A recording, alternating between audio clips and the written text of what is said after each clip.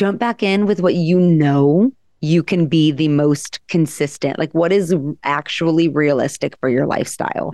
Maybe in the beginning, it's only 2 to 3 days a week, and that's okay. It's better than what you were doing before, which is, I'm assuming, nothing if you're struggling to get back into the game. Hey there, welcome to Tater Talks. Two bitches talk fitness. I'm Brooke. And hello, I'm Iris. On this show, we challenge the common understanding of what it means and what it takes to be fit and healthy. We explore all things fitness, nutrition, mindset, and mental health without the fluff and BS. So grab a coffee, get ready to laugh, cry, even learn a thing or two. Let's get into it.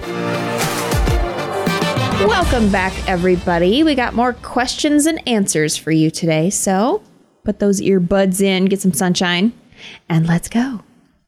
All right. So someone asked, why is protein and fiber so important for weight loss / fat loss? Good question.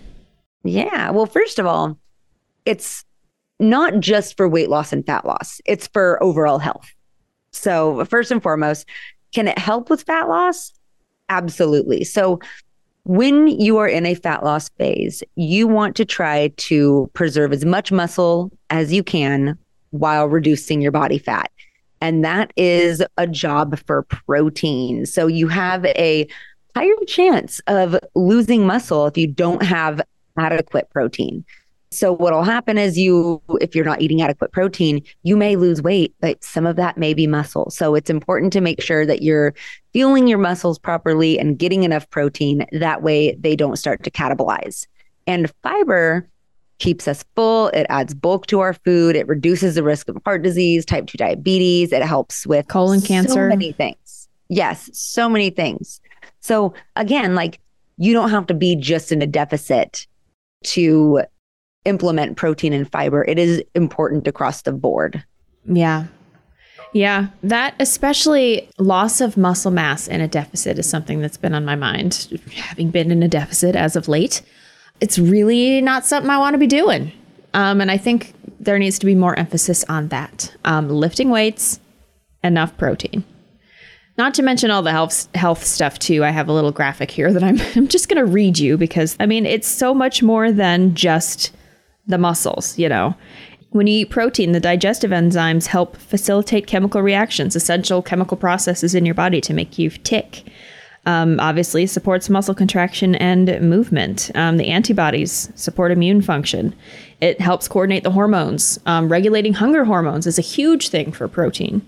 When I hear people talk about, you know, they're constantly hungry, constantly feeling snackish, one of the first things I ask is, first of all, how much are you eating overall? But also, how much protein are you getting?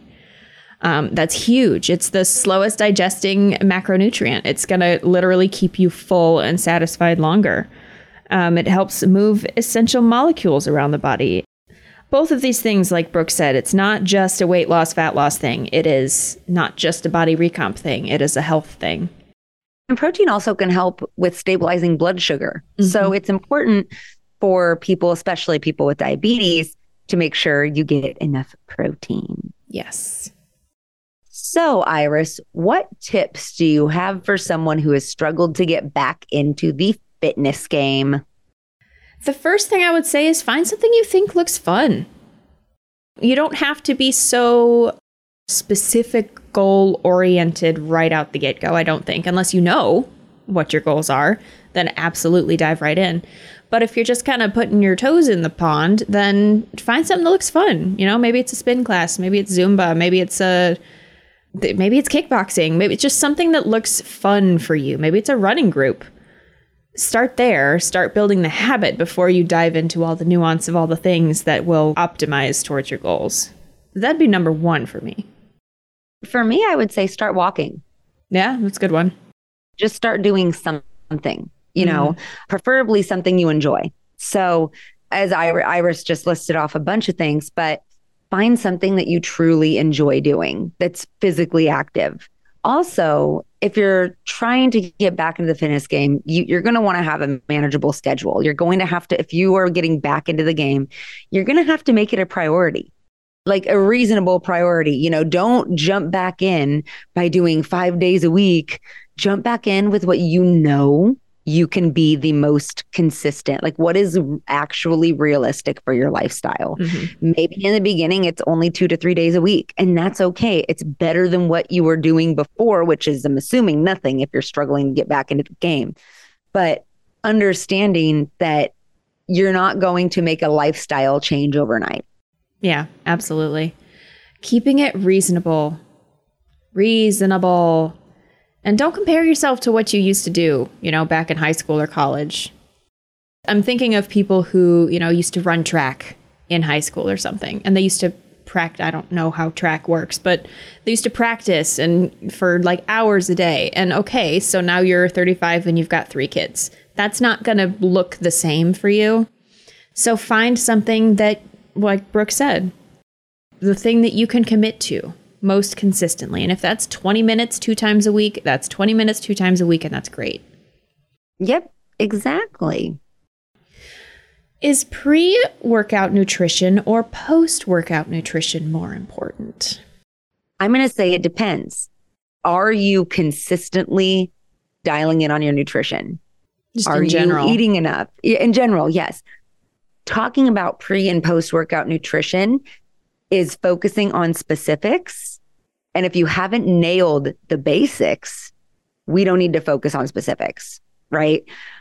That's something where meal timing and things like that's a little bit more advanced if you're just beginning. Now, in regards to is pre or post-workout nutrition more important, let's say you're dialed in, let's say things are going great. I'm going to go with post-workout. Because after your workout, that is when your body starts to repair tissue. So making sure you're getting enough protein, making sure that you're getting a protein and carb, like a nice, healthy, balanced meal afterwards. Some people like to train fasted. Don't put me down for that, but some people do. So I would say post-workout should really be more of a main focus than a pre-workout, since you're really going to need to focus on a more balanced meal post-workout.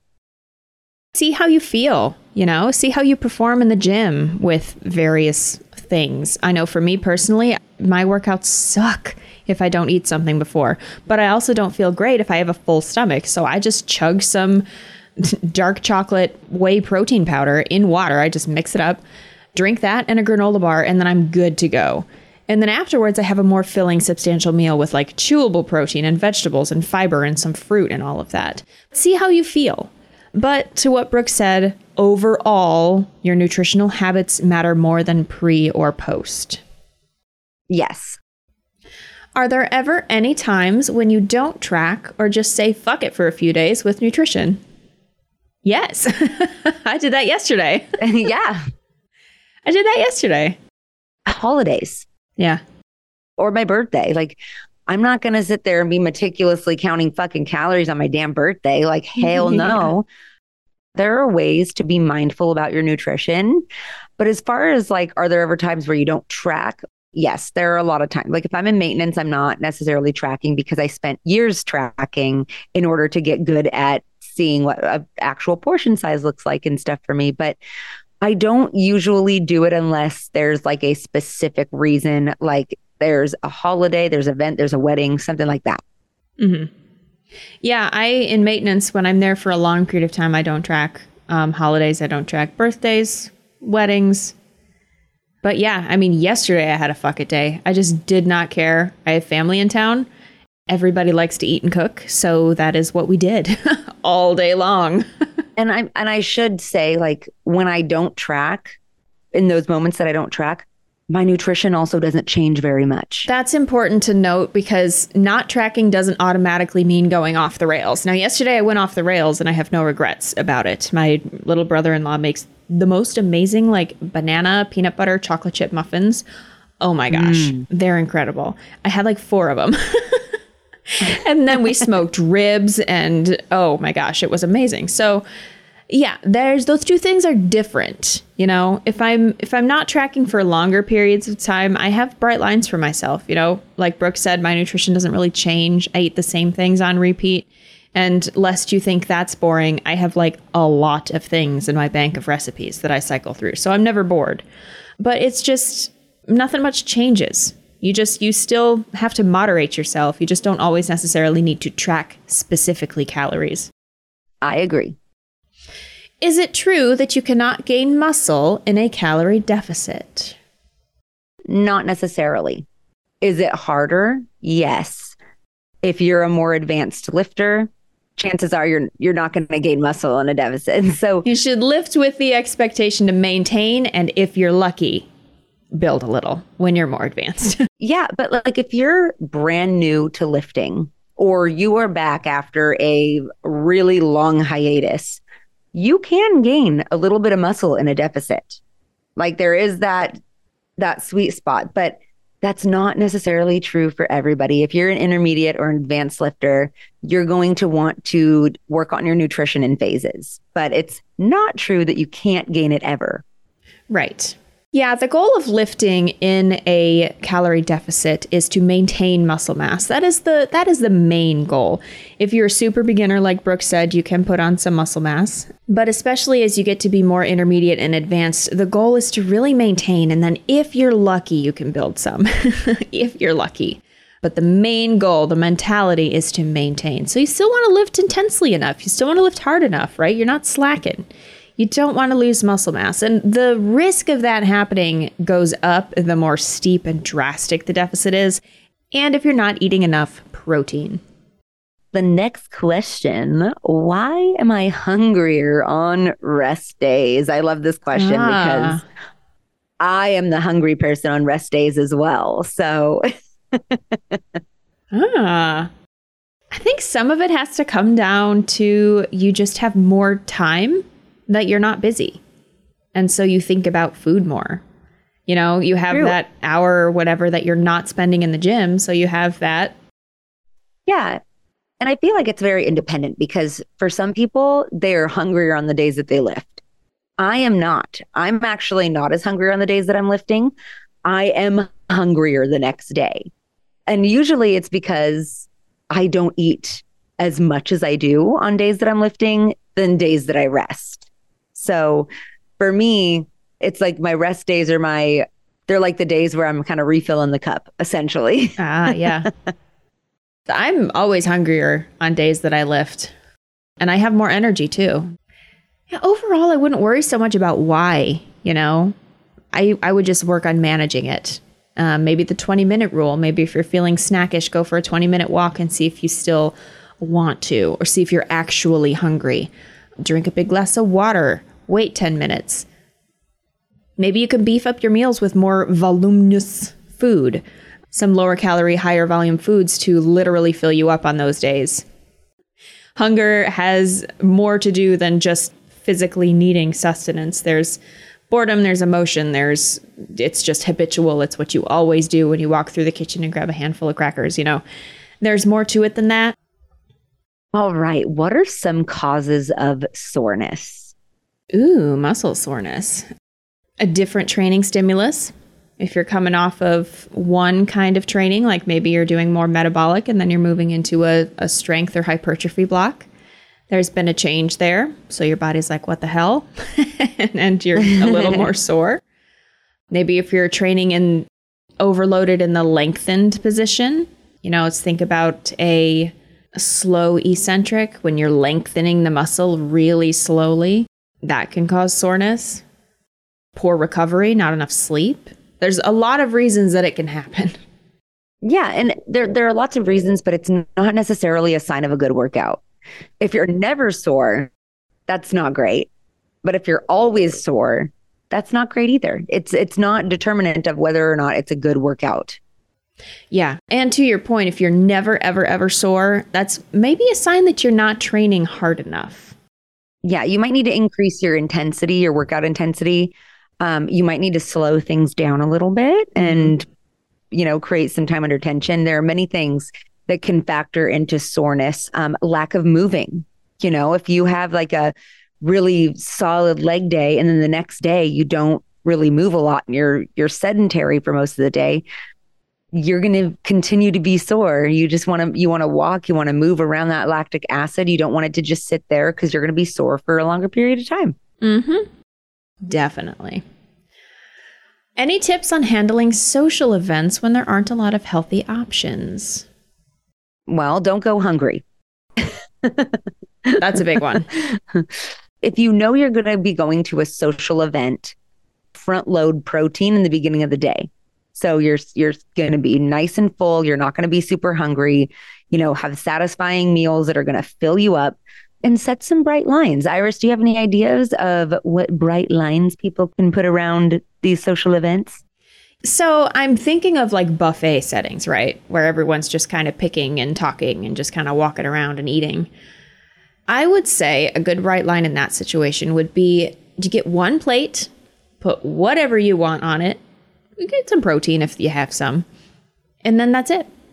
You don't need to keep going back to the table every 10 minutes. The mindlessness of eating just to either have something in your hands or to, not have to talk to people. Yeah, you got your mouth and full. Usually at parties or special events, there's alcohol. Now, I don't drink, but one thing that has helped some of my clients is if you do have a drink, have something in between that's 0 calories, whether it's like a diet soda, whether it's like a soda water with lime. Make sure that you're not going crazy with alcohol because those liquid calories add up. They add up and they are not conducive to decisions that support most of the goals we talk about here. Absolutely. And make sure that you're mindful, like slow down, savor the flavor, enjoy the food, like truly enjoy the food so you don't feel like you're going to mindlessly eat it. Yeah, that's a good point too. Let's say it is a buffet setting. I mean, at a restaurant, you can just order what you want to order, right? That's less like, what do I do here? I think for most people. But if there's just like an endless snack buffet, look at it and see what really looks good. You don't have to eat just to eat. You can pick which ones you eat. You don't have to eat everything just because it's there. You can be more mindful about what you choose and put on your plate and really enjoy what you have. Slow down and savor. I got that from our friend Amy Rudolph. Slow down and savor. Be mindful. Enjoy the people. Enjoy the food. Absolutely. I completely agree. And if it's a social event where it's like a potluck or, it's like a little get together with friends or family, bring something. Yeah. Bring something that you can control. You can bring a veggie tray, shrimp cocktail, like a meat and cheese tray. Things that you can control, you can contribute. So I will often do that where if I know that we're going to be doing something with like family or friends and it's at someone's house, I will bring like a veggie tray to snack on. Mm-hmm. That's a great idea. For everyone to snack on. Brooke in the corner with her giant pile of carrots and ranch. Dude, hell yeah. I just discovered carrots and peanut butter the other day. What? Yeah. I've never heard of this before. I just discovered it. I don't know why, but man, it was good. Wow. It was good. High calorie, but good. Yeah. I have some carrots and I have some peanut butter in the cupboard, so we're going to try this later today. I will. I'm fascinated by this. Oh, yeah. It's delicious. All right, everybody. Well, thanks for hanging with us. Appreciate your time and your reviews and your comments and your messages. If there's anything you want us to talk about or any questions you want us to answer on the show, just let us know. Find us on Instagram. Hit us up. Let us know. Yeah, let us know. We always appreciate it. We always appreciate other people's input. Sure do. And we'll talk to you later. Same time, same place. Okay, love you. Bye. Bye-bye. Thanks for listening to Tater Talks, two bitches talk fitness. If you enjoyed the show, let us know by writing a review, subscribing wherever you like to listen to podcasts. Find me, Iris, on Instagram at Iris Deadlifts. And you can find me, Brooke, on Instagram at GetYouABrooke. We'll talk to you soon. Nice. Nice.